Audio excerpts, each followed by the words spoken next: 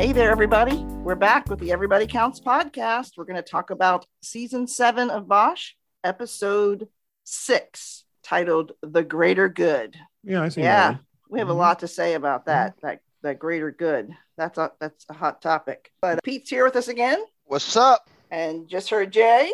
Hello. Sounds a little different.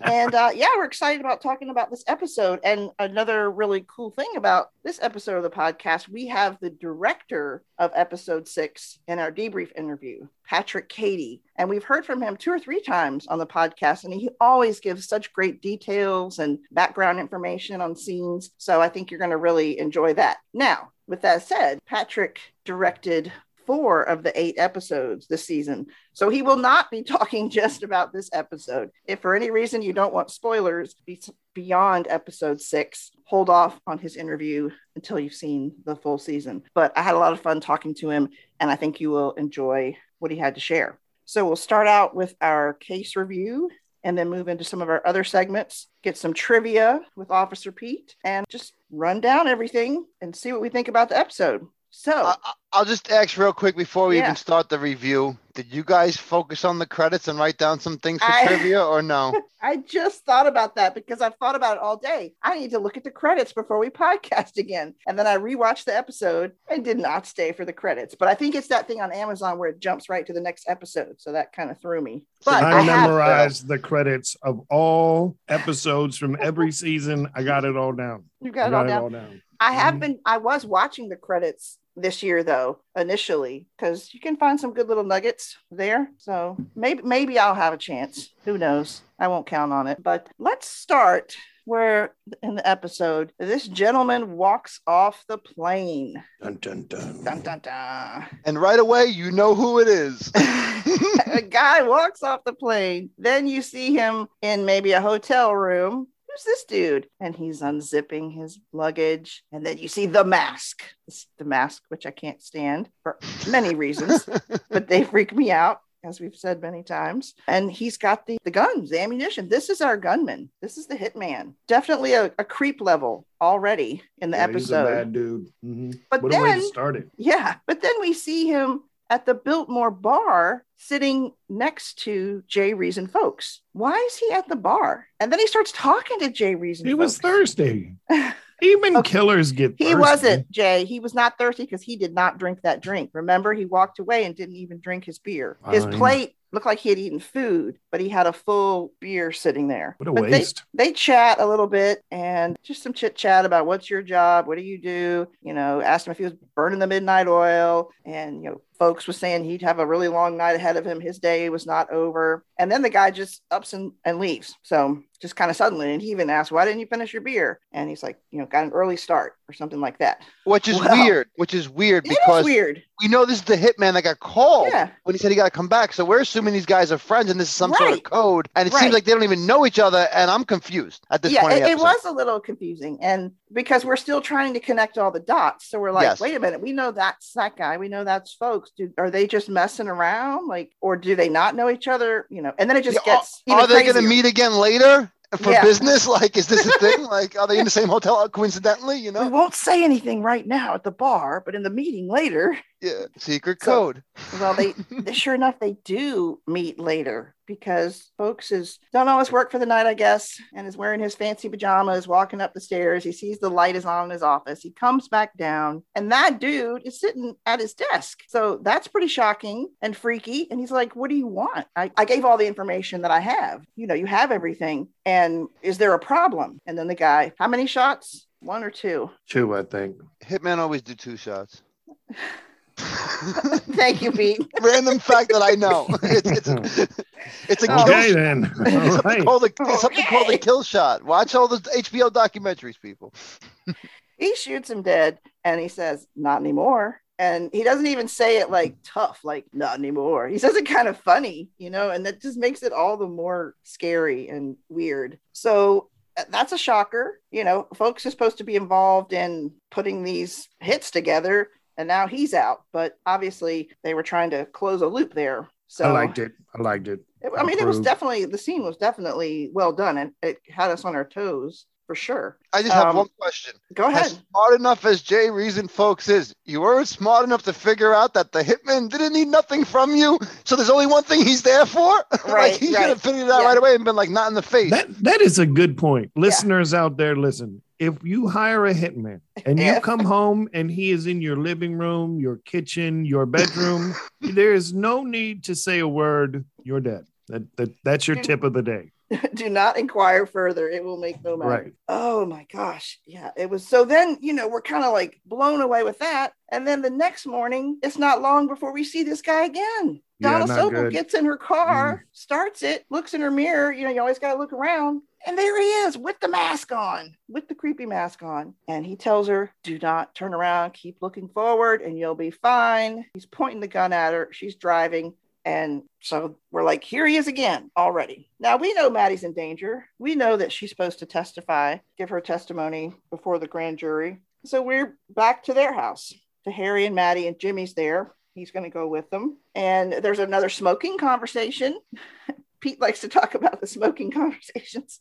But Therese says, do you want to smoke? But it's very true. It's very true. Listen, I watched this scene, and this scene really has no importance to the podcast whatsoever, except for us as people and other people out there. I always complain about how I want my TV shows to have realism. I've heard many people who smoke cigarettes that's quit. And I'll be like, do you ever want a cigarette? They're like, all the time. Yeah. You just won't do it. It's a fight. And so when they throw that little thing in there and Bosch answers, it's like you can relate to Bosch so much more as a person and not a machine or a robot or a stone cold, cop. He's a person. He's just like us. He has feelings, and this proves it because this little jab by the director, which is genius because it makes the show so. I love it. It's a good line because it does. It makes a lot of sense. It's authentic, but it also kind of makes us giggle a little bit back to the line with J. Edgar where he's like, are you smoking? I don't smoke. That's not what I said.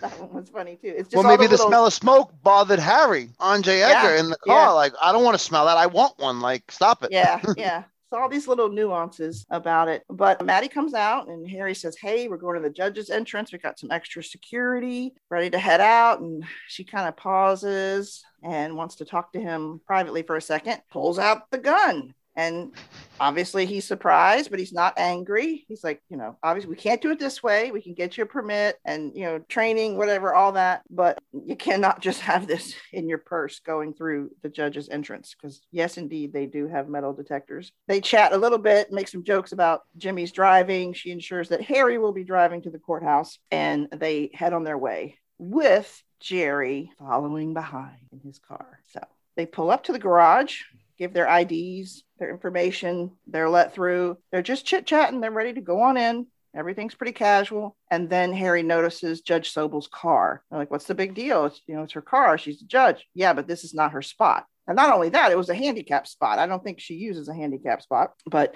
that stood out to Harry. So he says, wait. He slowly approaches the vehicle and sees that she's been shot dead and tells them to run back, go back. And the intensity just goes through the roof at that point. The music starts. Yeah.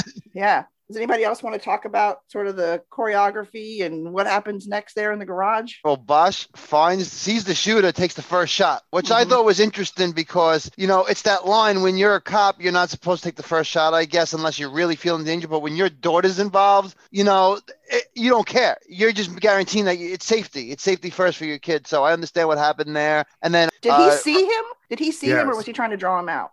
No, Bosch saw him. He did see him. Okay. Because they purposely show you him, the hitman moving from one car to the other, and then Bosch takes the shot, and then the hitman takes his shot, and then Robinson is looking for his shot while he's holding Maddie. Maddie's getting scared. The shots all over the place while you see all of a sudden J. Edgar comes out of the back. Now, no one expects J. Edgar to be there at all, which is great. Wait 1 second. Before you get to J. Edgar, can we talk about Robertson tackling Maddie to save her butt? Yeah, talk about it. Behind the car, man. Shots fired, coming right at her. He does that superhero like, woo, tackles her to the ground. The back windshield thing explodes. Maddie's screaming.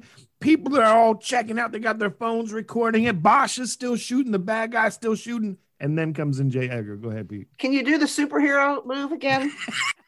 No, I forgot it already. Who had their phones out recording this? I'm adding to the ambiance, Pete. I was like, is there a trivia question tonight that I'm unaware of? No, I'm trying to help Patrick Cady, so the next time he directs an episode like this, he knows to put in the people recording. The superhero moves, yeah. Yeah, the superhero. I'll go back and catch it on my replay. All right, cool. That was a good move, Jay. But yes, and that was a really cool, excellent move. I have a question for you too. For you too. Jay Edgar comes from the back. The guy has no clue Jay Edgar's coming from the back. Right. Do you think Jay Edgar purposely shot away from the guy to distract him because he didn't want to kill another person? Or do you think Jay Edgar just missed the shot? My husband and I were talking about this, and I assumed that Jay Edgar took a shot near enough to alarm him and make the guy turn around so that Jimmy could take a clear shot. What are you saying, Pete? Do you think he purposely listen?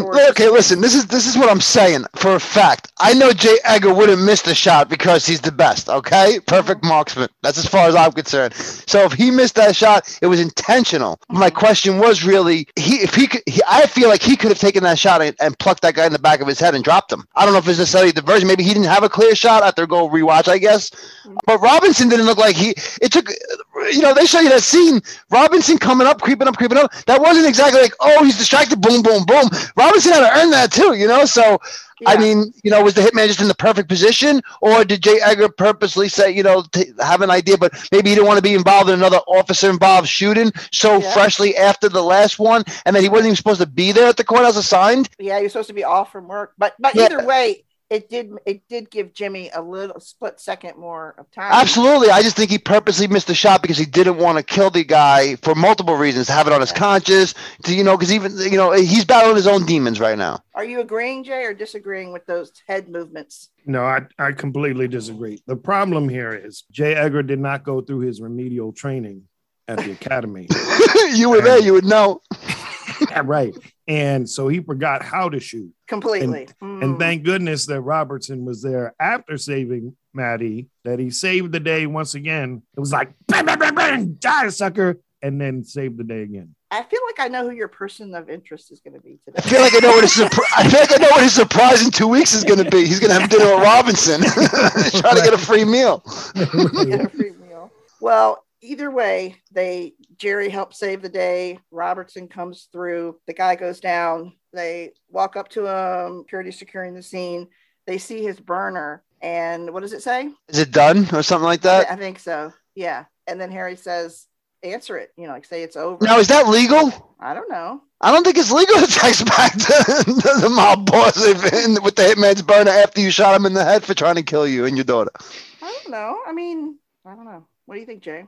I say whatever it takes in the investigation. I mean, listen, this is what I'm going to say. Sorry to cut you off, Jay. A lot of lines will. This is what I'm going to say. I'm sorry to cut off Jay. A lot of lines were blurred here, but it's okay because Robinson, Jay Edgar, and Bosch teamed up for the best scene ever to save Maddie. Mm-hmm. The end. Mm-hmm. And now let's not diminish what Maddie did too. She acted swiftly, smartly, followed directions, stayed down. Let's give her credit as well. What? Maddie too, Tracy. Anything. But you are reaching here, Tracy. You're reaching. Not reaching. What if she had just fell into a puddle on the ground because she was so scared? That would have been terrible. Let me tell you something right now. If Maddie had done something, she would have taken the gun in her purse all the way to there, had it, give it to Bosch before they walked in. So that way, in case someone ambushed her in the parking garage, she could have pulled out and done some crazy hero move and bang, bang, bang, shot him and showed all the guys how to do it. But instead, she didn't. She chickened out, and good thing Robinson was there to save her. That's all I'm going to say. I hope Madison's listening to the podcast, Jay. Love you, Madison. Sorry about that. Come on. You gotta know that if she just panicked, then she could have been dead. But she didn't panic. I mean, okay, yes, everybody was somewhat panicked, but she hustled out of there. She followed directions from Robertson. She didn't Tracy. No. If you are getting shot at, okay, and I see you crawling away in between cars to get away from it, I am not going to be like, wow, you were amazing, Tracy. A fantastic job crawling away. Like, who does that? Nobody does that. Your husband would not be like, God, Tracy, I'm so proud of you. Where did you learn to crawl away from gunshots like that? That does not happen. Okay. Whatever.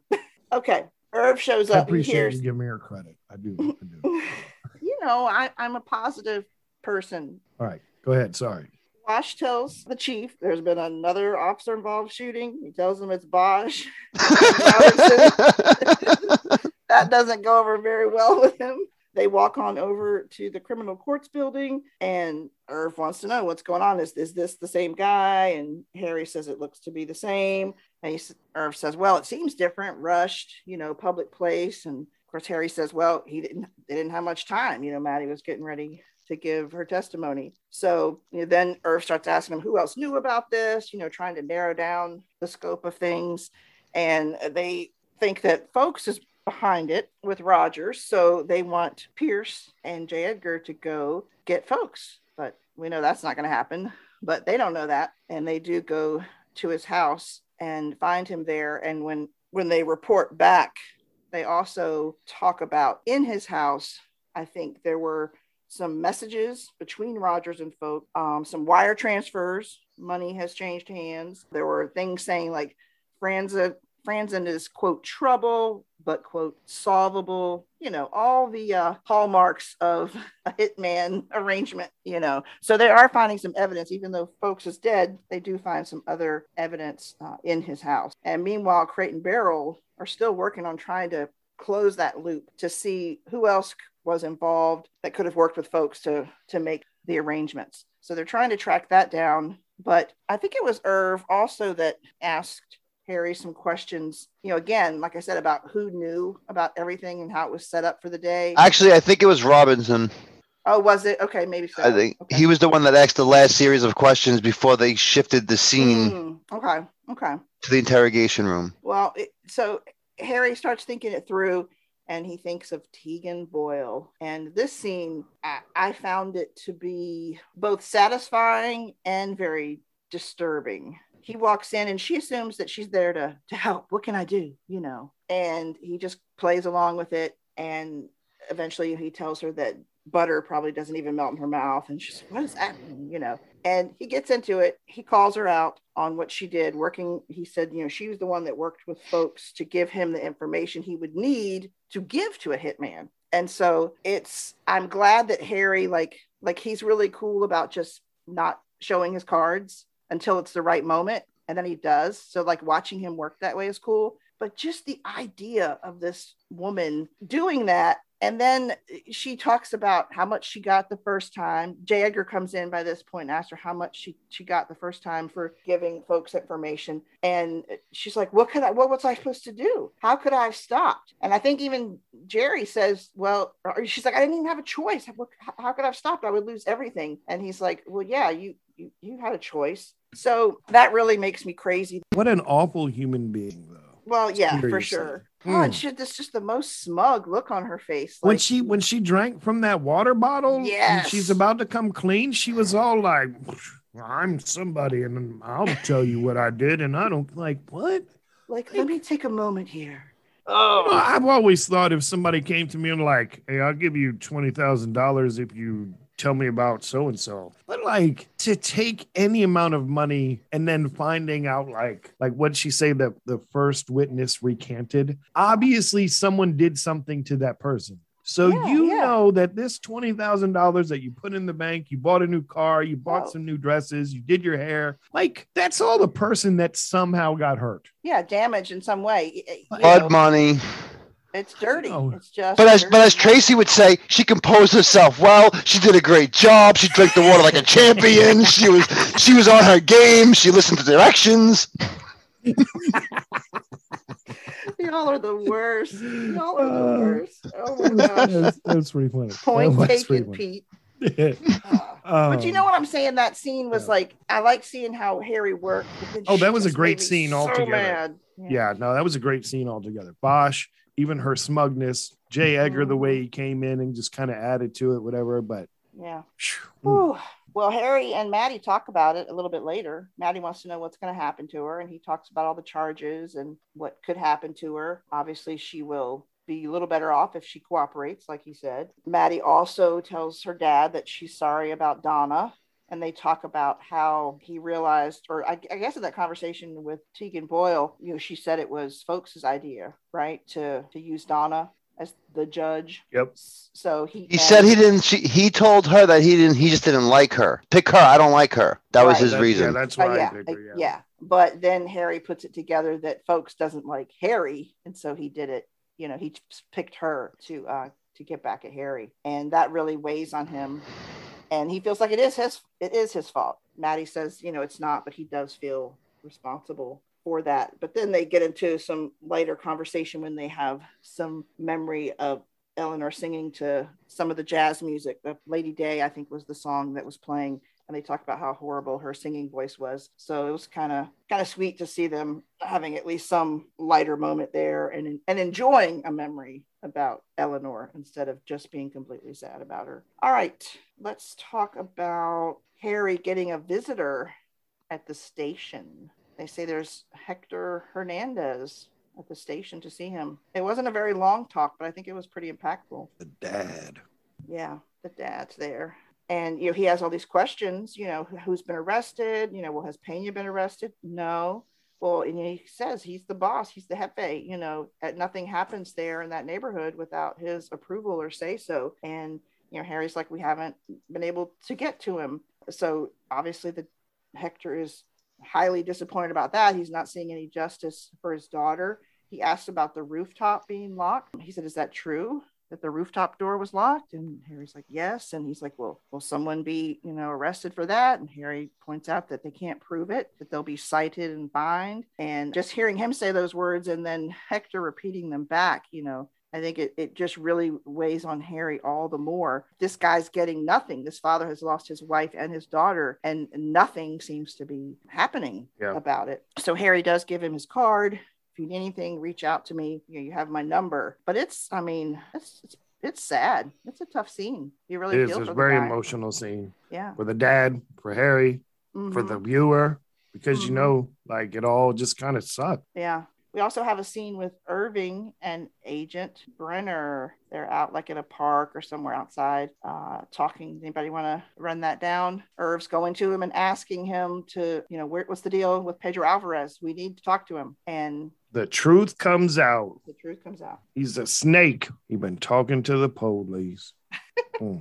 So Brenner is not going to make him available. He also wants them to lay off of Pena. He says there's a RICO op, almost coming to closure where they're going to do a bunch of arrests and everything. And Irv learns that Pena is their informant. He's not, just a witness. He's an informant, and they're going to send him into witness protection afterwards. So they can't even get to Harry's him after. Got no case. Yep, it's out the window. He's not getting anywhere. And that's where we get the title of the episode, Greater Good. And Brenner says it's, they're seeking the greater good, and that's why they can't give up Alvarez, who would then point the finger at Pena because they have him for this RICO op. So Irving, he can't do anything about it, but he needs to follow up and I think they kind of leave it in our minds that it almost sets up a quid pro quo, like, okay, I need you to do this, but if you need something, let me know. And sure enough, Irv calls much more quickly than Brenner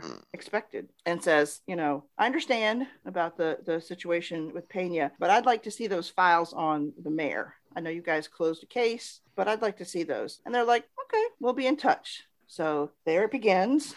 And then he denies it completely, even talking to Brenner when Harry follows up with him. Because, Harry went to his house last week, said, please intervene on our behalf. We need to talk to Pedro Alvarez. Okay, I will.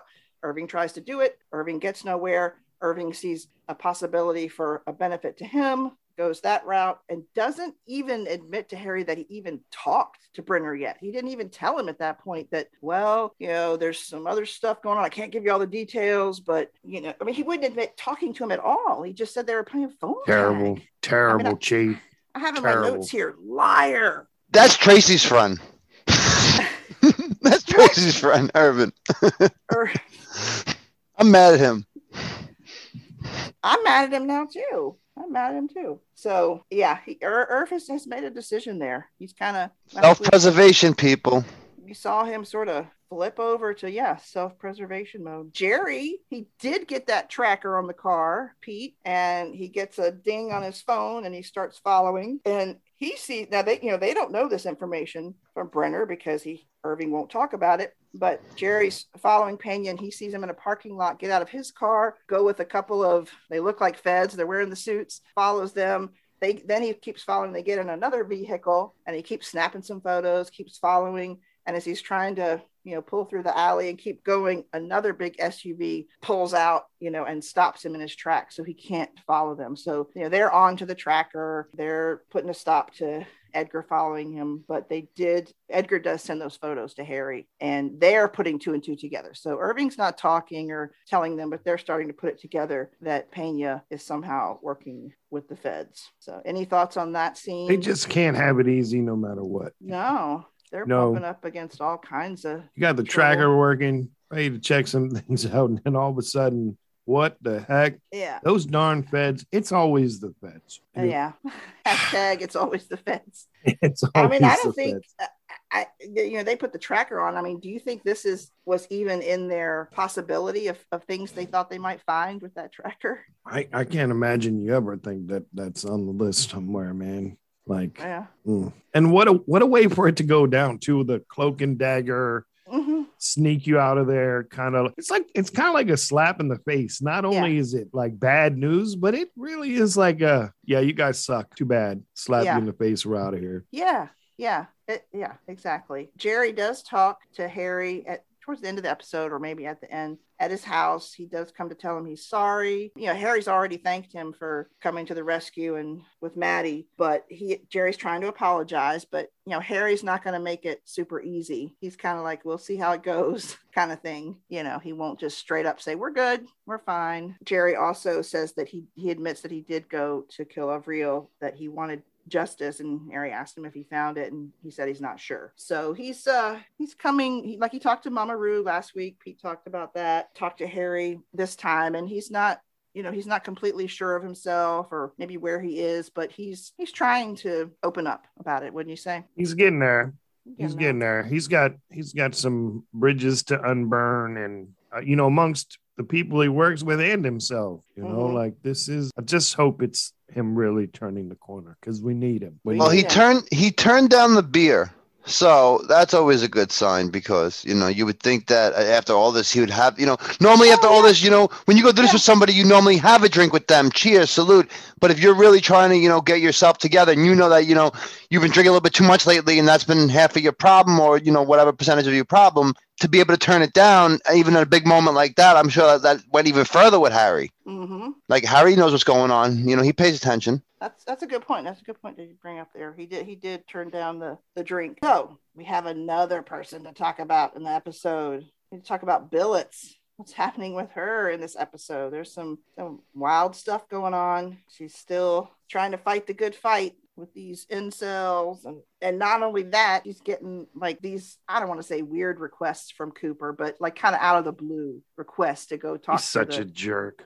To talk to small businesses. Oh, and feel free to wear the uniform. It's just like it sounded like a downgrade to me, as if he was like, this is, I can't formally punish you, but this is, one of the that's what I felt, at least. I was like, okay, so this is like a, you want to ruffle feathers, we're going to ruffle back. Mm-hmm.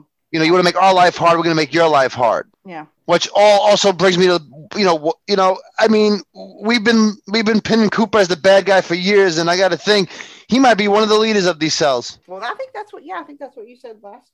And to have this all, I don't know. It just seems like there's something up with him. They're showing him way too much on the episodes now. It's the final season. We all know that they're not going to let Billets lose this battle. I mean, let's get real for a second. If you haven't watched episode 7 and 8, when I was watching episode 6 along, and for the first time, that's the first thing I thought is like, this guy's going down really big in the last episode. I don't care what anybody says. He's way too much time on TV. He's going down. Well, I know we spent a fair amount of time last season talking about how he needed to get severely punished for his actions, and now he just, the arc's about to hit, and he's about to go down. I hope he goes through a plate glass window. There you go. There you go. Keep that in mind. So he wants her to do this small business outreach thing, and she's going to get some of her officers to do it. But like you said, Pete, no, I want you to do it. You know, he's not even letting her be the leader and delegate to her, you know, to the officers.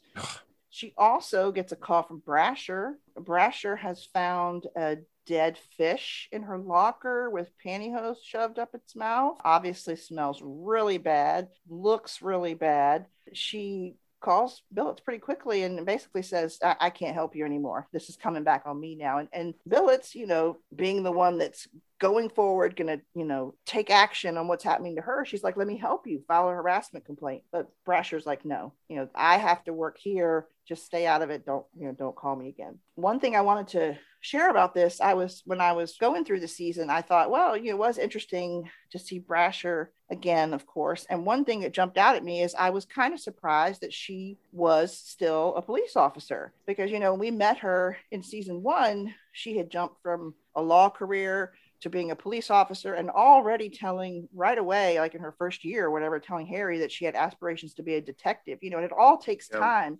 And I got this, you know, feeling about her that she just constantly maybe wanted to switch to the next thing. So Brasher, I had this feeling about her that she just wasn't maybe likely to stick with being a patrol officer and taking the time and steps to pursue being a detective. I thought she might not really have the patience for that. But sure enough, you know, she's still there, and it's, you know, 6 seasons later for us. I don't know the exact time frame, but she's still at it. So I brought this topic up on the Bosch Pit Facebook group, just asking folks what they thought about it. Were they surprised that she was still at it? And we actually got some feedback from Mitzi Roberts, you know, who is the technical consultant on the show. She's an RHD detective, and she gave some feedback about how the process works. And so I'm just going to read what she said on her reply. Mitzi says, at LAPD, you need to work at least 5 years in a patrol assignment before you're eligible to promote to detective. You then take a written test and an oral interview, which includes a review of your personnel history,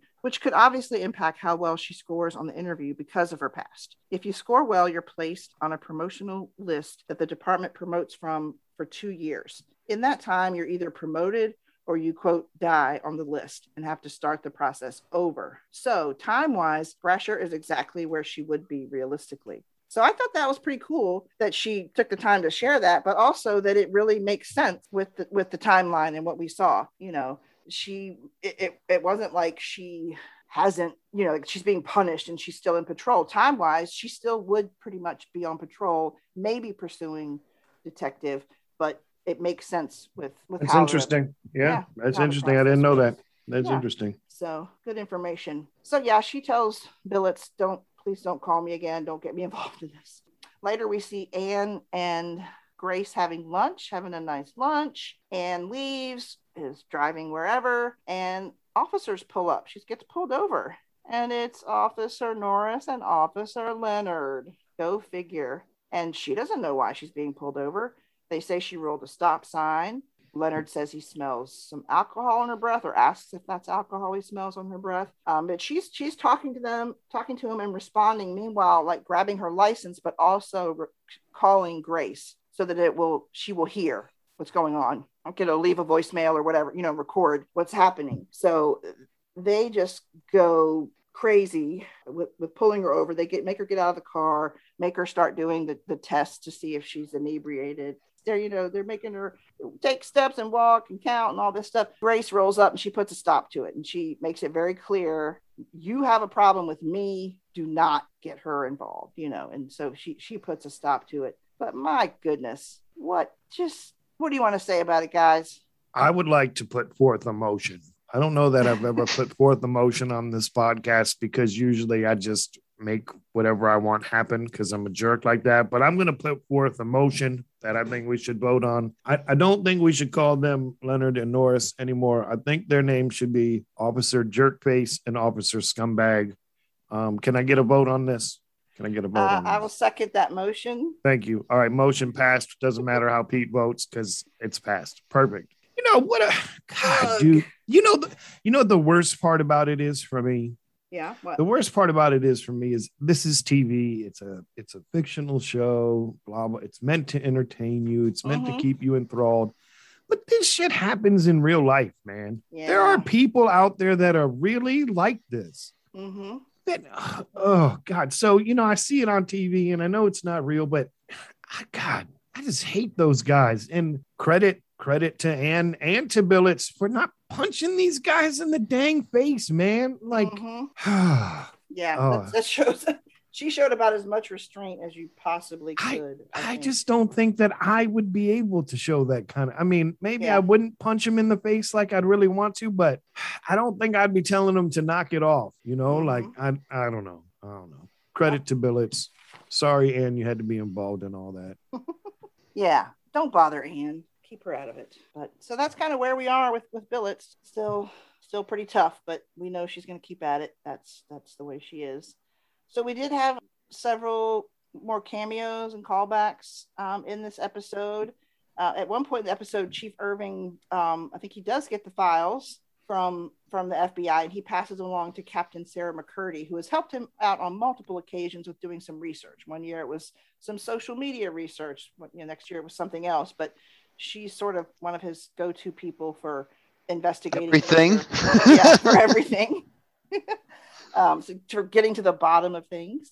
So it was good to see her. We saw Agent Sylvia Reese because Harry reaches out to her, when he can't get anything from Irving, talking to Brenner, and he doesn't know what's going on, why the feds have Pedro Alvarez. He enlists her help in trying to figure out what's going on. They have some kind of fun banter back and forth. I like their style of working together. So it was really good to see her. Boy, is Harry going to be mad when she comes back and tells him that Irv knew about Pena the whole time and made his own deal. Wait till he finds out. Harry's not going to be happy. That's not going to go over well. But she does come back, and I think, didn't he show her some of the pictures, I think, that Jerry had taken? And she said maybe she'd recognize some people like from the cafeteria, but they weren't really people she knew. She did a little research, but couldn't get very far. They're like, it's above her pay grade. But I think she talks about some evidence of Pena having other businesses, and like maybe he's trying to go straight, get out of the criminal life. Is that right? Yeah, but I don't know if that makes sense at all, because didn't the FBI guy tell Irvin that he's going into witness protection and he won't be able to be found? Because if you give up, major information, Pena's life will be at stake. He's in danger, so he's going to have to relocate. So what good are those businesses if he relocates? He wouldn't even have them, right? I guess he's trying to make some legitimate money. Maybe sell the businesses. Yeah, maybe he's been doing that like over the last few years, trying to make legitimate businesses. He's going to sell them all, and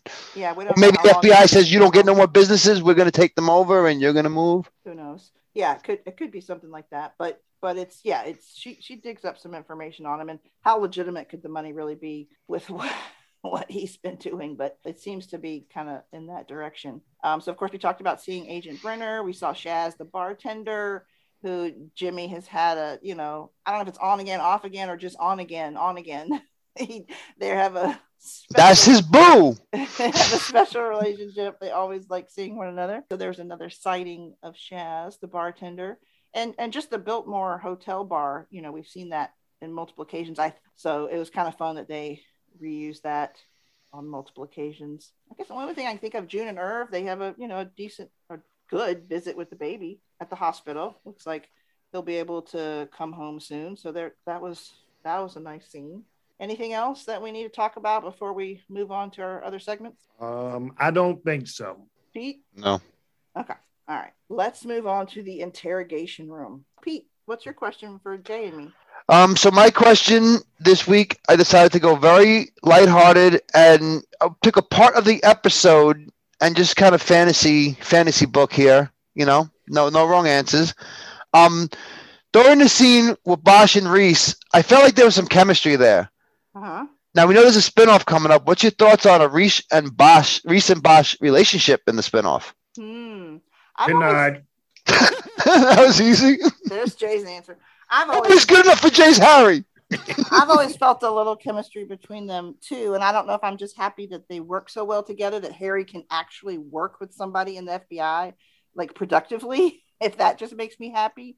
Or if I like the idea of maybe something more romantic. I in those things, I kind of worry that if it went romantic, then it would kind of ruin the working relationship that they have and how cool that is. But I mean, no, I definitely think there's a little chemistry. I would have no problem with her making some appearances and seeing where that might go. I think there's something there. Okay. Denied. They have a good professional rhythm.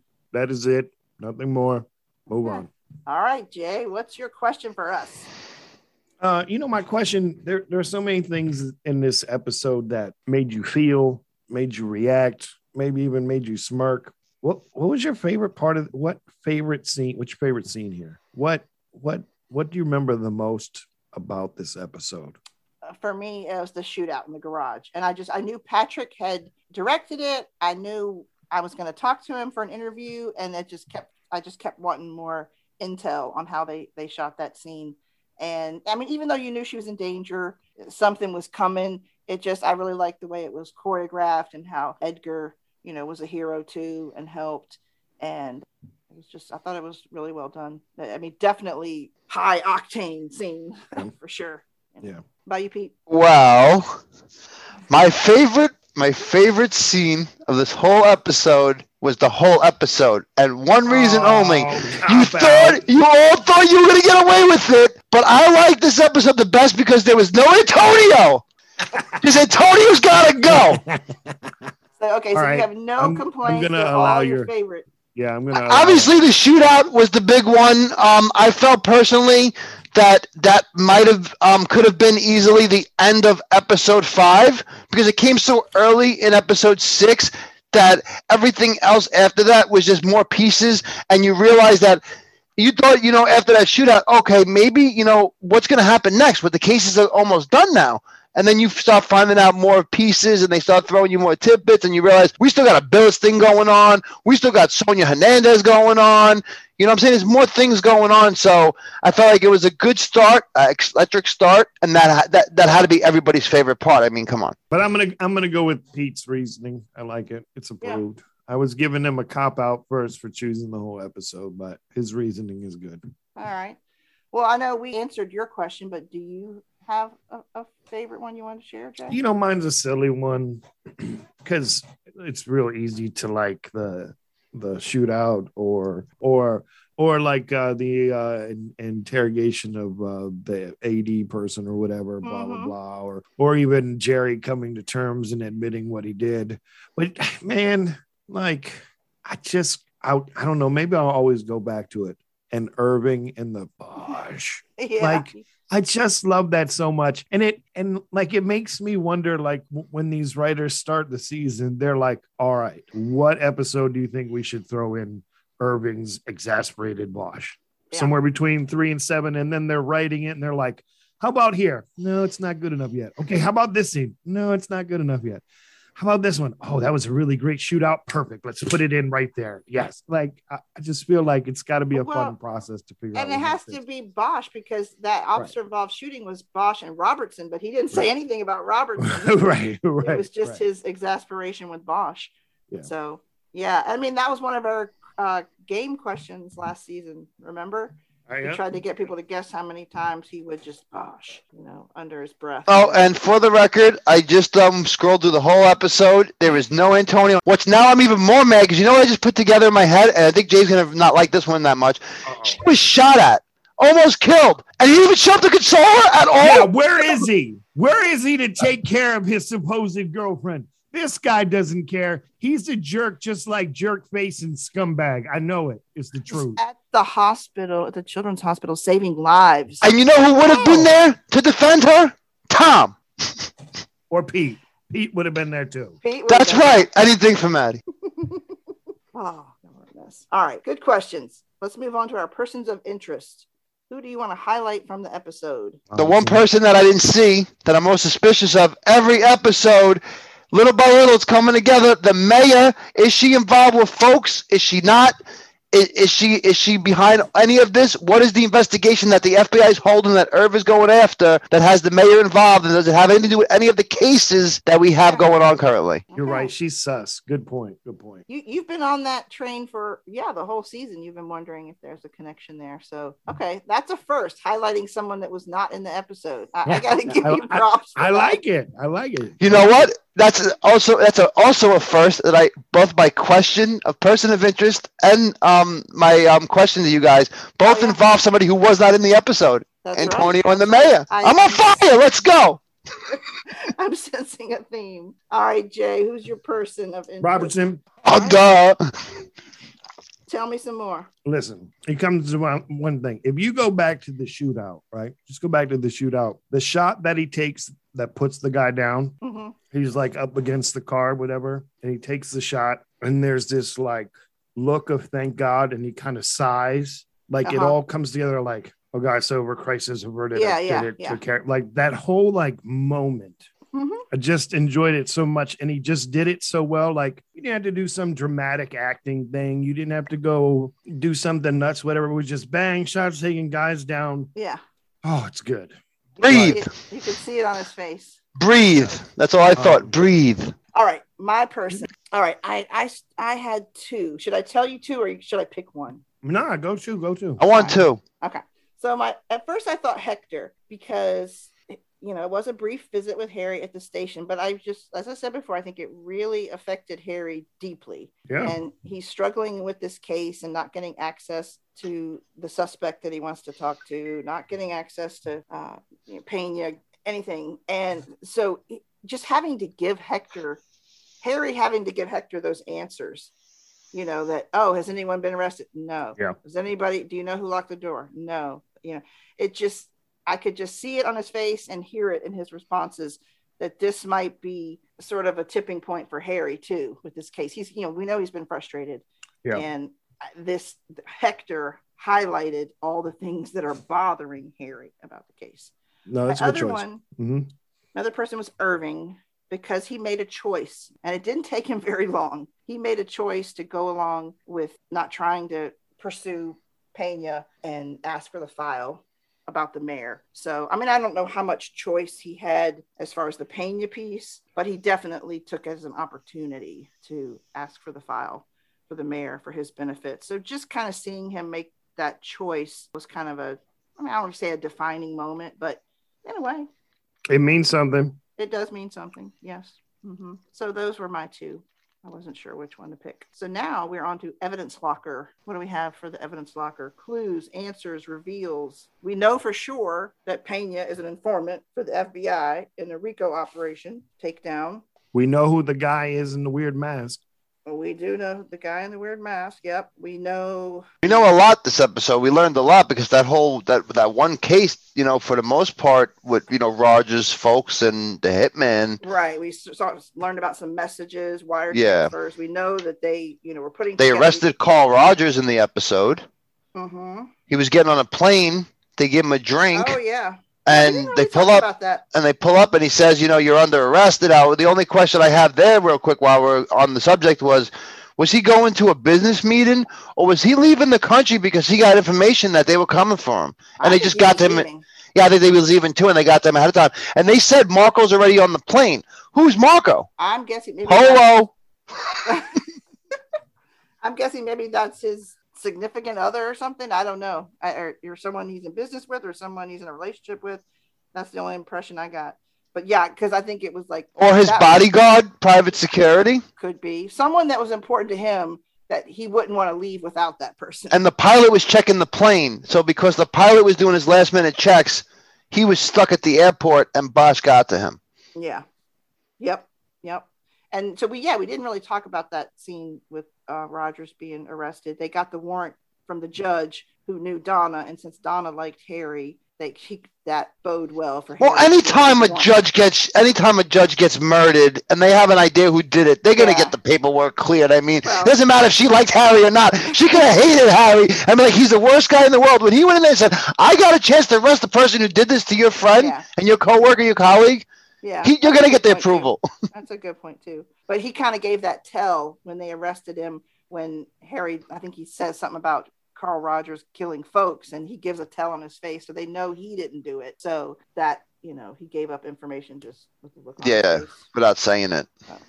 So a lot of bits and pieces on that case. Leonard and Norris just keep proving themselves to be class A jerks. Who? You mean Jerkface and Scumbag? I got the names wrong. Jerkface and Scumbag. That's right. Don't you dare humanize them ever again. Don't ever humanize them. I agree. Well, if we missed something, let us know. All right. We do have one. Diane from Twitter. I asked anything they want to talk about Bosch, episode 6, what you had for lunch, anything. Diane says she loves Bosch and all the Michael Connelly books. We need Harry back to rally for us because everybody counts and we need him pounding the pavement once again. Will he accept the challenge? Well, yes, I think he will in a different way, right? By the end of the episode, because we know the end of the season, we know there's a spinoff coming. So we know Harry's going to be working on something. And we're guaranteed that the finale is not going to be Harry dying. Can I give a spoiler? No, can I give a spoiler? Listen, people, the spinoff, Harry has purchased his own ice cream shop. He's handing out sundaes to little kids. There's a little lollipop stand right by the cash register. He wears a cute little hat. It's really nice. Yeah, it's really nice. And Maddie's there with her little brother and sister from Reese. Oh gosh, y'all are talking about the fantasy again. Yes. Yeah. Okay, but Diane I like Diane. She also did tell us what she had for dinner, Pete. Oh, nice. By the way, had fried oysters for dinner. Yummy. Oh wow. Fancy. Wow. That's cool, Diane. Thanks for telling us. I do like a good fried oyster. We like hearing from folks. What you like about Bosch, what you like for dinner, let us know. So thanks, Diane. It's good to hear from you on Twitter. I'm gonna check my email real quick. You two don't look like oyster people. I'm not. I'm happy for Diane that she liked the oysters. I do not like oysters. I like oysters. I'm fancy. Okay, Pete does. All right. Okay. They don't call me little podcast boy for nothing. Touche. You're right. My bad. This is true. You bet. All right. So that's it. Thank you, Diane, for participating in our tip line. Now it's on to Officer Pete with some trivia that's probably going to be about the credits. Who knows? Maybe you've got more than one. Hit us up. I do have more than one, but they're both about the credits. Jay wanted to run his mouth and say he watches every credit of every episode ever. I watched them all. I fast-forwarded to the credits of every episode. Yes. So I had two. I had one that was easier and one that's harder, believe it or not. Yeah, I got but I don't think you guys are going to get the easy one at this point, so I'm just going to go with the easy one first. Yeah. Okay, so on the credits, who is the construction coordinator? You hear the clicking? You hear the clicking on Jay's mouse? Billy Thompson. Now, I'm going to answer this for you guys because the name is Michael Fowler. Okay. Now, I thought this was easy because I believe we might have mentioned his name before. It sounded very familiar. Really? Okay. Listen, we've been doing a lot of podcasts. There's a lot of hours of footage, people. The name sounded too familiar, and I was like, yo, Tracy might know this guy or something. So the name sounds very familiar. So I went with something even harder. I would like to know who was in charge of the post-production sound service. What company? I'm just going to say, that's wrong, but I'm going to say Red. Yeah, Red Studios. They have special cameras, but that's not sound. All right, how about he's trying. He's scrolling. LA Sound Incorporated. No, that was two clicks back, Jay. You went 2 clicks ahead. My bad. So the answer is actually Technicolor Sound. Oh, well, I've heard of that. Everything's Technicolor Sound. That's a bad question. Okay, so we revert back to my first question. Wrong.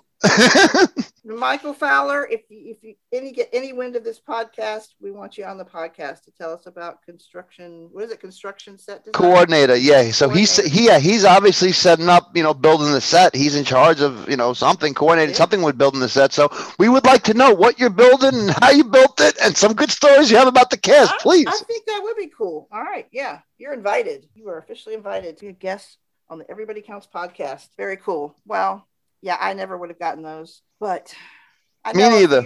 If you asked me that, I would have not gotten it either.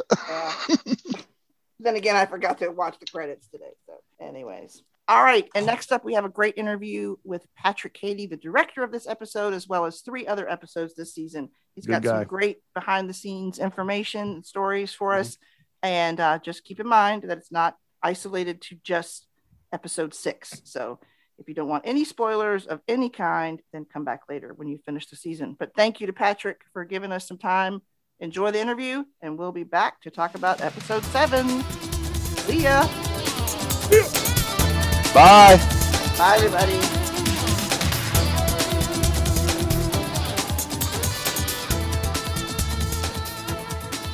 Hey there. Hey.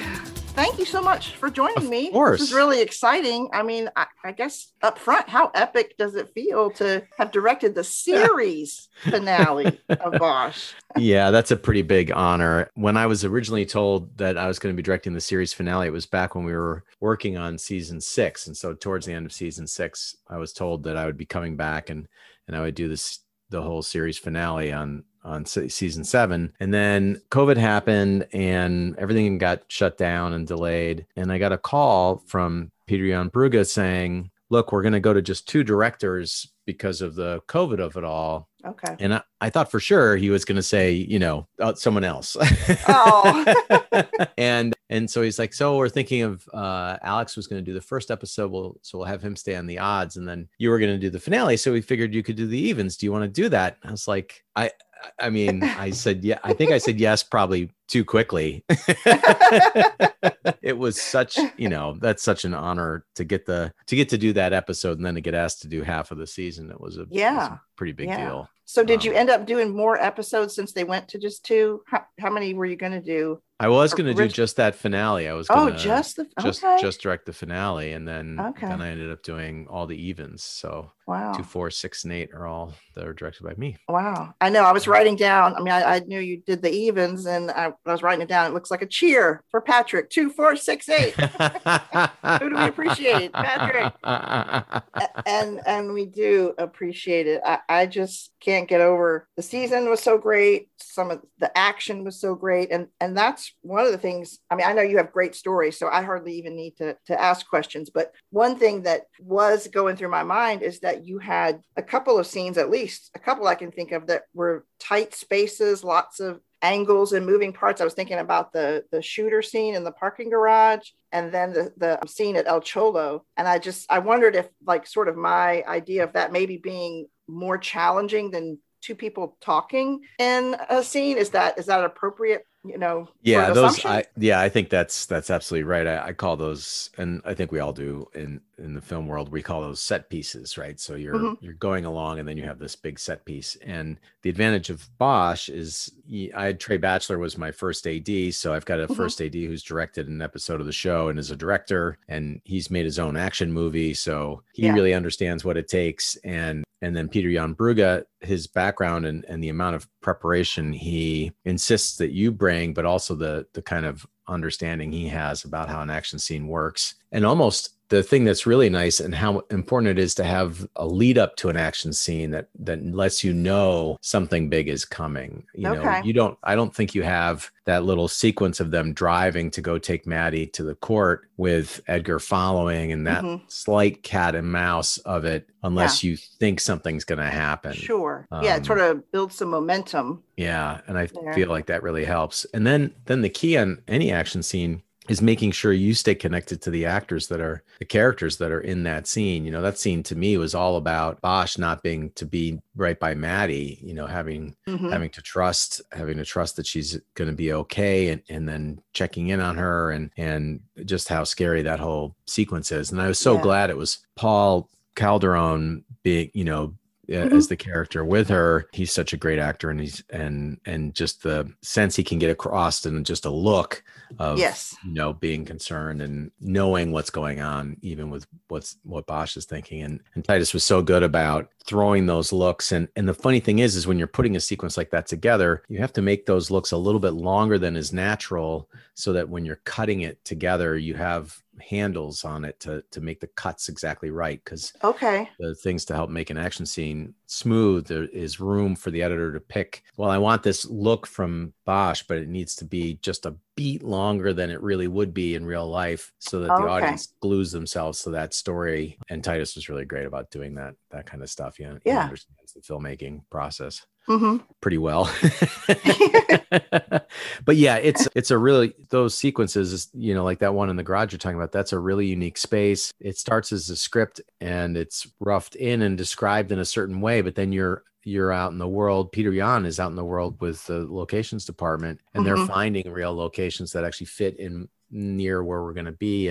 And they found this very interesting garage that had ramp from outside coming down, and matching that to something that seems like it could be the real garage entrance that they might use. The actual garage entrance for the courthouse is even funkier than the one that we used, but the one we used photographs really well, and it's right there. Okay. And so we're able to do those shots of Edgar coming in after with the court. If you're from LA, that is the courthouse building. Right behind him as he comes in. Okay. Very cool. Which, of course, as you know, we're kind of fanatics about on the show.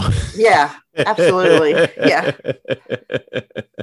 Definitely. So matching all those things together, where the interior garage was at one place and all those exteriors were at another place, and then figuring out the geography of, where they park the car. You start with nothing. So you're just like, okay, where do you park the car for that walk to work? Where is the guy hiding? How do you set up that triangle of action? Mm-hmm.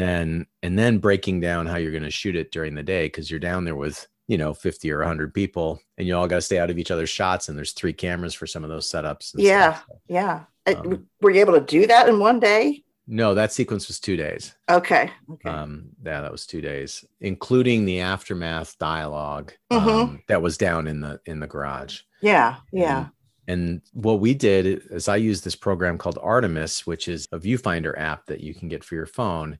And you can program in the camera you're using and the lenses. So we program in our Red camera and our Panavision lenses. And with Trey and Paul Summers, our DP, I'm going down there, and Parker Clemente, our second AD. We're all down there in the basement, and they're all standing in for the actors, and we're shooting the scene almost. Okay. So I come up with a shot list. I go through it with Paul and Trey, and we all pitch ideas around. We make the shot. They help me make the shot list better, which is something I love about collaborating. If it was just my ideas, it'd be okay, but they made it all better. And then we go down there and we shoot it on our phones, and then we generate a list that the whole crew can see. So the whole crew can kind of see the parts we're getting. And then as you go, every now and then, one of those parts you'll realize you don't need, because they're way more interesting when it's Paul and Madison and Titus than when it's the 3 of us with our masks on. That's funny. So it's much more interesting to watch. Yeah. So, I don't need that extra shot, because this shot's great, because it's them, It's our wonderful. Very cool. You said something about comparing it to 2 scenes with just 2 actors talking. There is a scene in episode 2 I'm really, really proud of, with Lance Reddick and then Alex Fernandez, who is a guest actor, telling him this bad news in the diner. Yeah. And that is a quintessential TV scene, right? It's we call them a 2-hander. It's 2 people sitting at a count, sitting in a restaurant, 2 people sitting in a restaurant just talking about something. It's big news, and it has the potential for being it's a very pivotal scene in the story, but it also has the potential for just you shoot it and you move on, right? You think of it as this thing. Yeah. And I just wanted to kind of shout out to those actors, to Alex and Lance. I mean, Lance has been so wonderful to work with and a real joy, and he's always so super prepared. But we did a little Zoom rehearsal. Okay. And it was I think the total time was 17 minutes. It wasn't long at all, but we went through the scene a couple times. We had conversations about what they felt their characters' friendships, relationships, how long they knew each other, all of that. And then we started shooting the scene. And then Paul Summers, my cinematographer, he let us cover it in a way where it's not the easiest for the lighting, but basically you're shooting both people at the same time. And so he did that for us, which was huge. And then we did some other coverage as well, of course. And as we were going, I remember going up to Alex and Lance and saying, we can take as much time as you need between the lines, because if that space is too long, we can always cut it down. But if it doesn't, if you feel like you're just rushing through the scene, it also won't work. Yeah. And it was really sweet, because Alex said, this is the first time any director's ever told me I could take as much time as I want, which is surprising to me. Maybe he was just saying, make me feel good. But I'm really proud of that scene. And it just to have that little bit of rehearsal brought about by Zoom in the time of COVID, and for a character that, Alex is in only that scene in the whole show. And he's such a good actor, as soon as you see him, you're like, oh, I know him. And we had worked together before when I was a cinematographer on a pilot. And And then, you know, Lance is a rock star, and just to have a little scene like that, those scenes as a director are just as exciting sometimes as the big action scenes. Sure. Although the big action scenes require a lot of homework.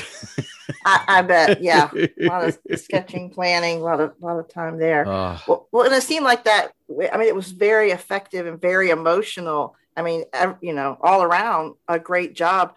You talked about doing those shots with seeing the both of them. Is that or anything else kind of a trick that you can use to sort of make it more emotional? I mean, I know that sounds like a big ask, but no, I think there's all kinds of, it's really interesting. Where you put the camera really dictates how the audience feels and how close they feel to someone. So one of the easiest ways to think about that is when you do someone seeing something, right? So like the scene where Edgar is following the car, Pena, I think, right? He's following him to the parking lot. And that's a lot of connective tissue. It's we see him and then we see what he's looking at. Right. And as soon as you have that the cast member looking close to the lens or right in the lens, and then you cut to what they're seeing, you get really glued to what they're feeling, and they don't have to do very much at all. I think another trick is there's a great scene with Jamie. There's a scene at Mama Ru's where Edgar comes in, and then someone from the neighborhood, played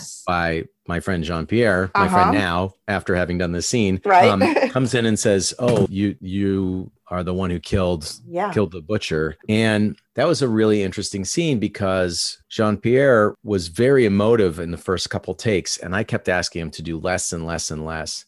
Okay. And finally, we did a take where I said, "This is really crazy, but I'm going to ask you to go in and do it as dry as possible. Don't do anything." Okay. And he was like, "That is so weird, but I'll do it." We had kind of been becoming friends as we were shooting the scene. Sure. And he did that. And I got to tell you, the close-ups that we used for that scene are from that take. Okay. What was so funny was Trey and Bernardo and I are all watching at the little monitors outside. And Jean-Pierre comes out and he's like, "That felt so weird." And I was like, "It was so amazing." Like we're high-fiving each other by the monitors because he did such a great job. And that's a really interesting, that was something I thought about on that scene, which I maybe hadn't been spending too much time thinking about as a director, which is I think intellectually, I understand that acting is a very weird job, but that night something really clicked about how you're really, as an actor, you're really trusting that the director isn't going to steer you wrong. And Jean-Pierre took a real risk with me to do it that way. And then I got a really beautiful text from him a couple of days ago thanking me for the way the scene worked out. Now, it also worked out really great because it looks really good and the shots are really smart. You know, I have a great cinematographer. So, but that's one of those scenes where we got a little closer than we normally do on the show. Okay. The shots are a little bit tighter than they normally are on the show. And being that close to Jamie, seeing him react to Jean-Pierre having said that to him and how uncomfortable it makes him. In the middle of Mama Ru just kind of, you know, getting him tea and stuff. Sure. I thought that scene was an interesting combination, but that has that's a trick too of directing, where shooting them a little bit closer than we normally do on the show, which is smart. Eric Overmyer really makes a point of us not shooting extreme close-ups all the time. We shoot a lot of medium and medium wides so that when you do go to a close-up, it has some impact. Yeah. Like that scene.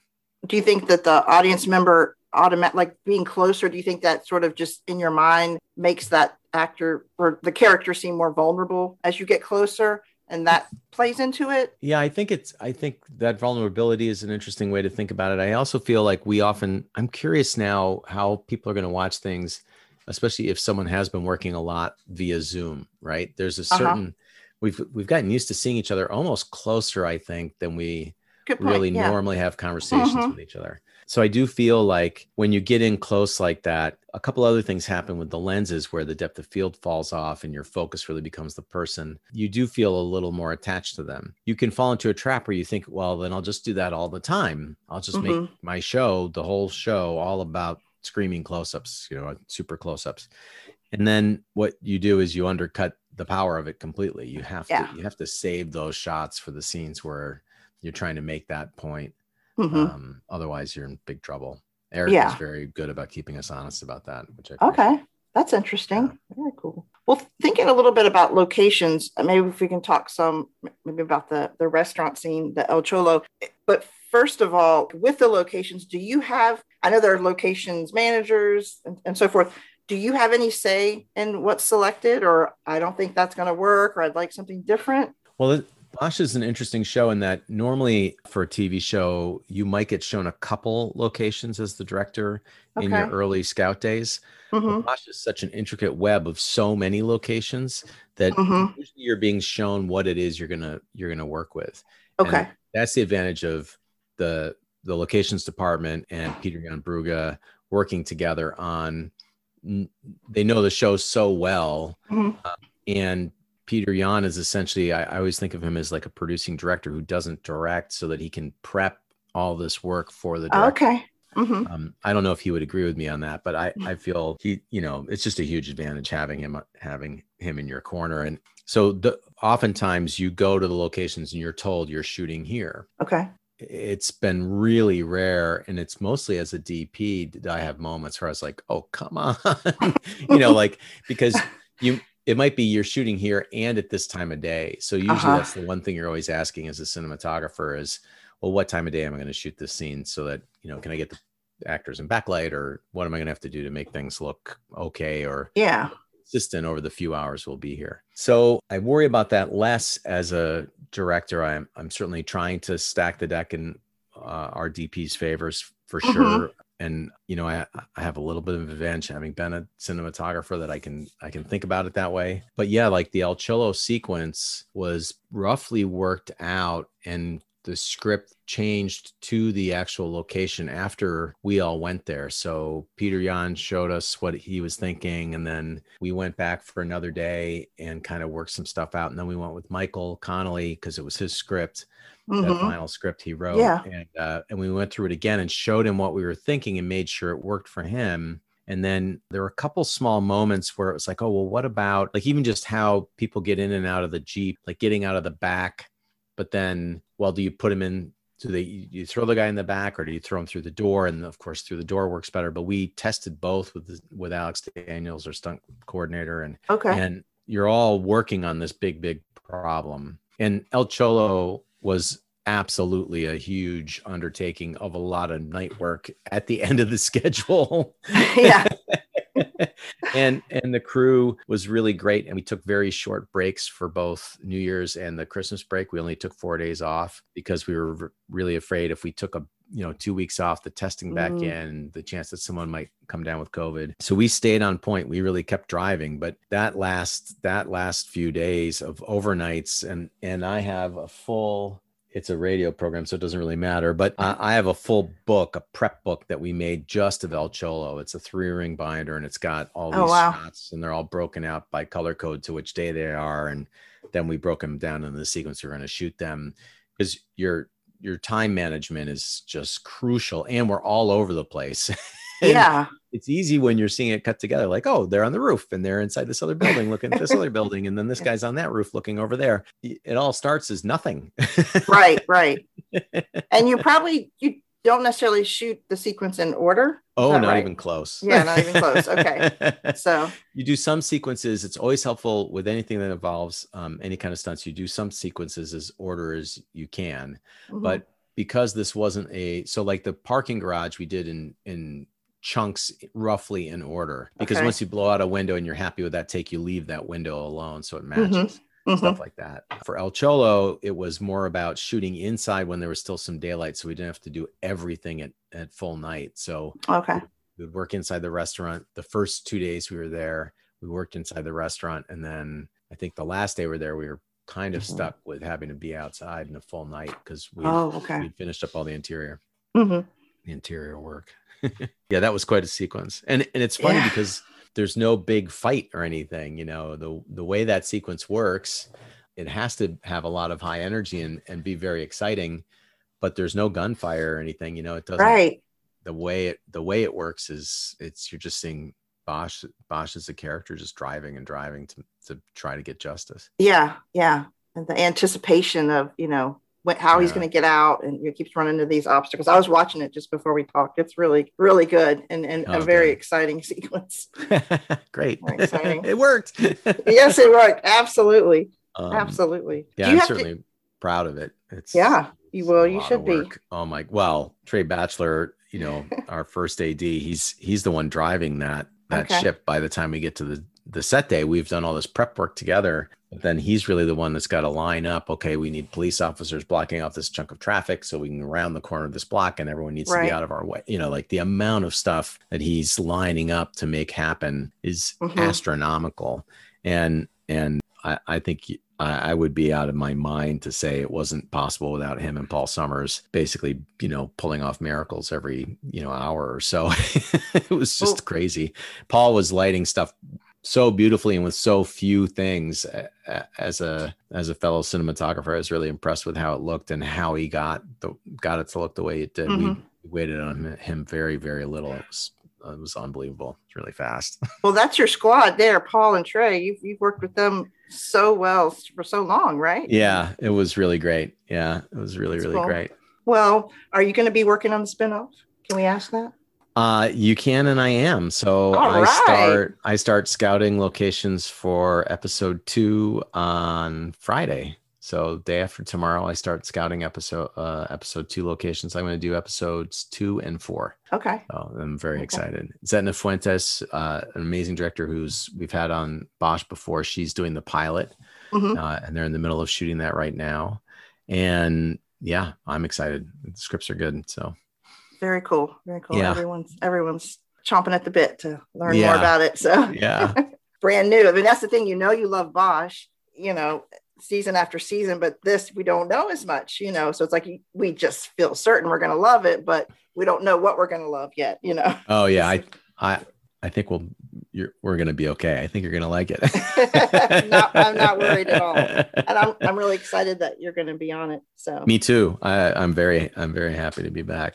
Did anything with the COVID precautions? I mean, obviously it impacted the way you worked, but is there anything you wanted to share that stood out to? Well, it's interesting. It kind of it hurt us. The COVID precautions hurt us less than I imagined. Okay. In that you're so efficient and you're focused so much on your work that the COVID of it all, while being a complete pain in the butt, also didn't kind of keeps you focused extra. Okay. Because there's more of a sense of like, okay, we're getting ready to roll. We need we're moving on from this one stage of work to this other stage of work. We need the B team that can only be there when the actors aren't there. They need to now leave. So we have to make sure we have all our ducks in a row. So we're not calling any of that crew back in for any lighting adjustments and things. So you just have to be really, really prepared. The better you are about knowing what the next shot is going to be, the more efficient that all works. And it just puts that extra pressure on you to do that. But that show works based on that thought anyway, because of, like just the idea that we're going to, okay, well, we're going to do 3 locations. We call that Tuesday, like the show is on its feet so much. It did create a couple things that actually ended up helping us out in a way, I feel. So in that final sequence from the El Cholo sequence, when they're in the Jeep and it's rushing back to the precinct. Yeah. That feels that way because we did something we've never done before. We really wanted a high energy in the car with them feeling, but to do that, you can't be in the car with the actors. The actors don't have their masks on and you can't have an operator in the car with them, even if the operator's masked up. It's just, it's against the protocols. Okay. Unless you take all the doors off the car. Okay. and put it on a trailer. Yeah. And then that operator isn't actually in the car and there's all this airflow going around. Now, our poor sound department is, luckily, and the end product, you can't tell. But we did a bunch of those shots of that sequence, the Jeep on a trailer with the doors pulled off. And it allowed us to get angles that we normally haven't seen on the show. Okay. And a sense of urgency that I don't think...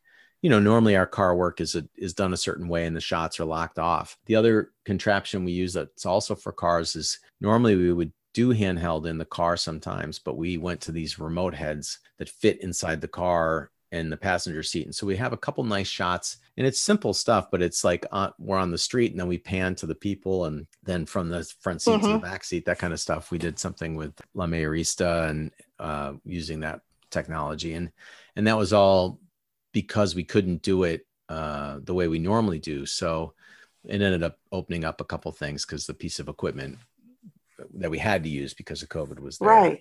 Okay. I know that it's an extra expense. The other thing that the COVID really makes you aware of, which as a filmmaker, you should be aware of all the time anyway, is trying to keep the hours down, because people who have worked 12 hours, that's plenty. And the fact that the film business thinks that's quote unquote normal is a little nutty. And any day you go over it is not helpful. Right. And it's diminishing returns on your productivity too. But the COVID was like an extra step of, okay, well, let's do our best to stay on time. Did you have to adjust any scenes from the writing or anything that with the number of people involved? Was that an issue? There was I think the early courtroom scenes probably would have been more of a thrall of people in the gallery. Okay. And we kind of shot our way around it so that hopefully you don't notice any difference. And you do feel like there's a lot of people there, but we did that by kind of going a little bit longer lens through groups of people they're spaced apart a little more than they normally would be for that kind of, I guess that type of that stage in the hearing process when there's lots of people coming in and out. Usually the galleries are pretty full of families and friends of everyone who's coming up to find out what they're sentencing or what the next step in their trials are going to be. Yeah. And did you focus? It seemed like you focused on a certain, more of a corner of the courtroom. Is that right? Yeah. Yeah, exactly right. So now you're not having to require enough background folks to fill that entire gallery. Because then what are you doing? Where are you putting them in between shooting the scenes? How are you transporting them from their crew parking to there? All those kinds of things. Yeah. That was a crazy thing, was the amount of extra space we needed just to have lunch, because you're eating lunch on either end of an 8-foot long table. Wow. Yeah. Far enough away from each other in open air tents. So that was a whole logistics. I mean, everyone really pulled it off. It was pretty impressive to see, but giant circus style tents that with the sides removed so that air is flowing through and stuff. Sure. Speaking of the air, I was wondering, with shooting a little later in the year than y'all normally do, does the cooler weather, does it get much cooler in LA? Does it have any impact on equipment? It's great. I'll take it. Okay. Compared to the previous season, I don't know if you remember, my episode had a chase sequence in a nursery. The landscape place. Yes. And it was so hot that day. I mean, I think it was maybe 110 when we were shooting that scene. And, the poor actors are stuck in the wardrobe they have to be in, right? So we're all walking around in our REI kind of wicking shirts and everything to mitigate it, but the actors are not. So I always feel like a little bit later in the year, the light's a little nicer because the sun's a little lower. And certainly any cooler days I think are usually appreciated. I guess you get more light through the trees and everything too. Yeah, exactly. That's just a lot. I guess it just hangs a little lower. Yeah. Even at noon, it's a little lower in the sky than it is at a different time of year. Okay. Well, this is just kind of a silly question. Is there anyone that you would say, you have to reel in for being a little silly, or? Well, I think maybe that's the other thing that the COVID did. There's less like horsing around, because there's this whole rhythm of when the actors can actually be on set, when they can take off their personal protective stuff. I feel like that kind of distraction doesn't happen as much in the COVID situation because you're so aware of what's going on. The one thing that we did have to deal with, and we knew it, Trey and I knew it was going to be an issue, was the goodbyes. So scheduling those final weeks in such a way that, so, when we shoot certain scenes, we can say goodbye to the cast members the way that they have earned over 7 years. Sure. Without it hurting our schedule too much. So trying to schedule big final scenes for people at the last scene of the day so that we can give them a send off, and we would bring in a monitor and show highlights of the whole 7 years they'd been on the show. Oh, that's cool. They would talk to the crew and their fellow cast members, just everyone getting a chance to say goodbye. Yeah. The last day in the precinct was tricky I don't think I'm trying to remember if we had to do a company move to something after the last shot there. I think we did, which is why it was a tricky thing to do, because as soon as we were leaving the precinct, of course, everyone needed to get their photos in the precinct. And Michael Connelly gave Titus a gift of the homicide, the hand-carved homicide sign, which is the real one that used to be in Hollywood. Homicide. Wow. The detective who made those signs made ones for us, but I think that one was the original. Okay. And so, and that has to happen. You want to have that time to say goodbye to everyone. So you just have to schedule around for it. Yeah, in all honesty, I'd have to say the person who gives me the most trouble is myself. Given the opportunity, I will over-engineer anything. Okay. That's funny. I can overthink a whole bunch of stuff. It's pretty easy to do. Yeah. Well, how do you handle there's a lot of pressure with directing, but at the same time, do you get energized with it and don't think about that stress, or does that stress kind of drive you, or do you even feel like this weight on you as director? Yeah, I do feel it's a big responsibility. It's really, really similar on that responsibility level as being a cinematographer on a show. Wow. As a cinematographer, you're acting as the concierge to the directors who are coming in. So you're the consistent thing that's helping glue the episodes together through the look and approach that that the showrunner likes, that the show is about. Okay. And at the same time, you have to invite collaboration from the directors and honor what the directors want to do with their episode, right? And the directors are being hired for a reason. They've been hired because of their previous work. So you can't tell a director, no, we don't do it that way, even though there are times you essentially have to say, like, okay, well, that is not a shot we would normally do on this show. And I think this is the reason it might become a problem. Let's make sure we cover ourselves, because the director, as a director, you put an edit together and then it's out of your hands. It goes back. It's a very interesting job directing television because it's so collaborative, because I feel television is really a writer's medium. It's the showrunner is really dictating the feel of the show and the overall arc. And then you have to work really intimately with the other players who are consistently on the show, especially if you're only going to do an episode or two. So I don't know if that the pressure to take care of the show in a way is there as a cinematographer. It is you have to do more homework as a director to have the sense of being calm and everything's going to be fine. The only way I know how to do it is by having done all the homework. So I know what it is I hope to get done. And then you have to be ready to throw it all away when a better idea shows up. So I don't even remember what the scene was, but there was some little scene where I had thought the blocking was going to be a certain way. And then we start the rehearsals by just reading the dialogue, but it was Jamie and Titus. And so they were kind of already in their spots and they just did it a certain way. And I think we finished the rehearsal and Titus was like, well, what were you thinking? I'm like, well, I was thinking of something completely different, but what you just did feels really great. And I think we can cover it a different way. Okay. And that's what we did. It just like, they know the characters more intimately than anyone else. And if it feels right for them to do it a certain way, then it's beholden on me to say, okay, well, let's do that. Try it. Yeah. Yeah. And all the prep really is helping you focus in on what are the key elements of the scene that you really have to get across. If it's a scene of 5 people, but one person that has one line is really the pivotal part of the scene, you're going to cover it a different way than if it's the person who's talking the most.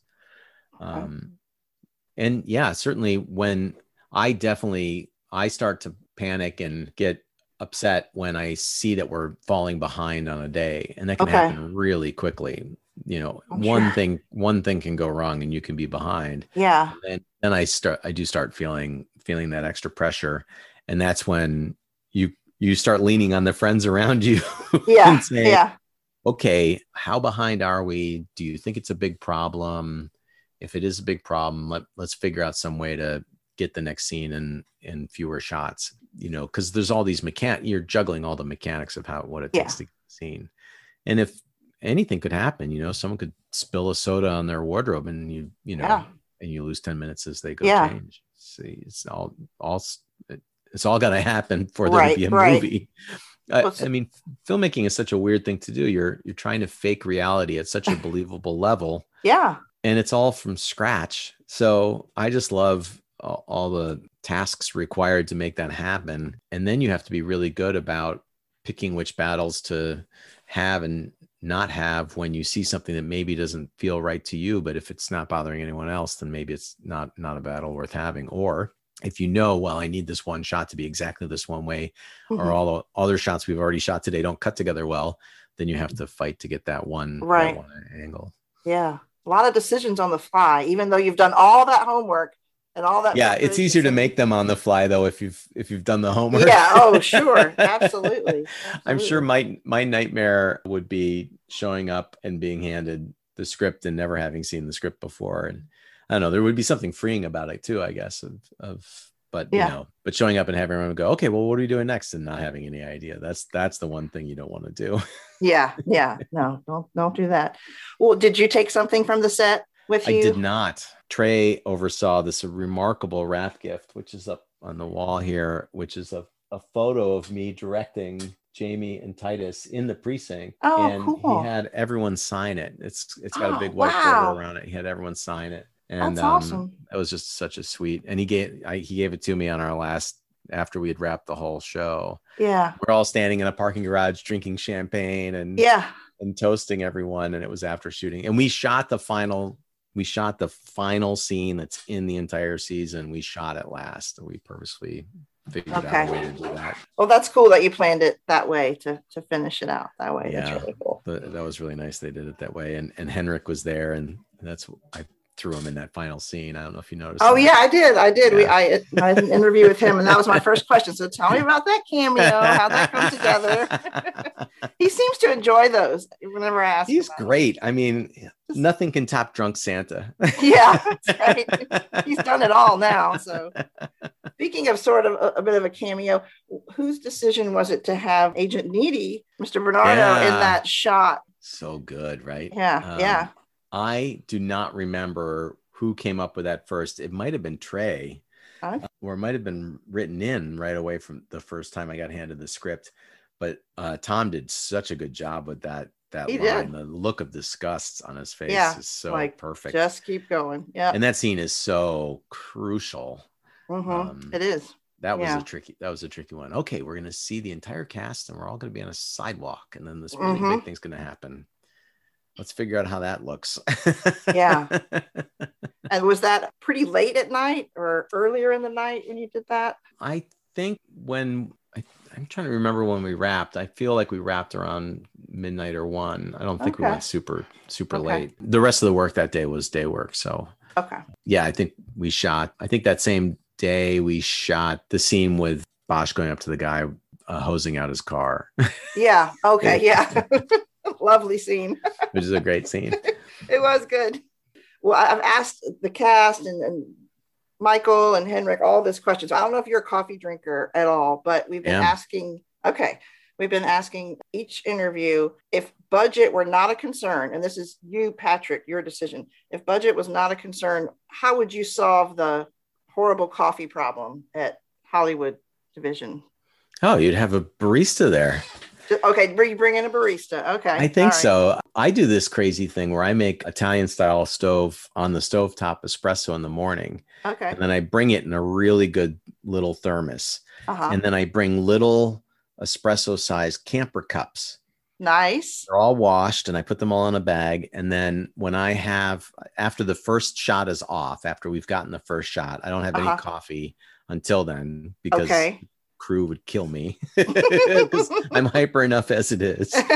And then whoever's around me, I offer them coffee. And so we all have a little very civilized espresso in a little camper cup. And that's become, and we did it even through COVID. I would just open the bag and everyone would gingerly pull their cup out. Their cup, yeah. And we'd all separate and have our little sips of espresso. Yeah, so that's... I like it. It's funny. Everybody's had a completely different answer to that question. Funny. Yeah. Was Titus's Death Wish coffee? Was that the answer? Yeah, for sure. Mm-hmm. But he said there would have to be some sort of rationing or something, because he said you wouldn't want that much caffeine going through the police force, Exactly. That would be dangerous. Yeah, exactly. So he had to put a little limit on it. But yeah, that was. I was working in Saratoga Springs just last month, and on one of our last days, we got the Death Wish truck, and I went over and I was like, "Hey, I'm friends with Titus Welliver," and they're like, "We love him." I sent Titus a photo of me with the truck, the guys from the truck. That's very cool. I don't go near it because it's funny. I have a bag here at the house, and it's a very rare usage. I'm pretty sensitive. I'm sensitive enough to the coffee as it is. Okay, so special occasion. Yeah, when I was a DP, there was this friend of mine would say, "Who gave Patrick coffee?" And now my daughter says it to me if I'm. Oh, that's awesome. Around the house, she's like, "Who gave Dad coffee?" That's great. That's great. I love it. Well, everybody just loves your stories and loves listening to you on the podcast. So thanks for doing it. Oh, again. I'm glad. And I hope I didn't ramble too much. Oh no, I love it. I'm a captive audience, and so is everyone else. It's stuff we don't hear much about, Oh, so that's interesting. The mechanics of it all, I guess. Yeah, for sure. And we're going to keep going with the spinoff. So yay. We'll probably be bugging you again. Oh, absolutely. I'm happy to do it. You ask great questions. Well, thank you so much for your time. Thanks, I Tracy. I really appreciate it. And we'll be in touch some more. Excellent. Thank you so much for watching all the shows. Oh, yeah. Over and over and over. Many times. Can't get enough. Have a wonderful night. Okay. You too.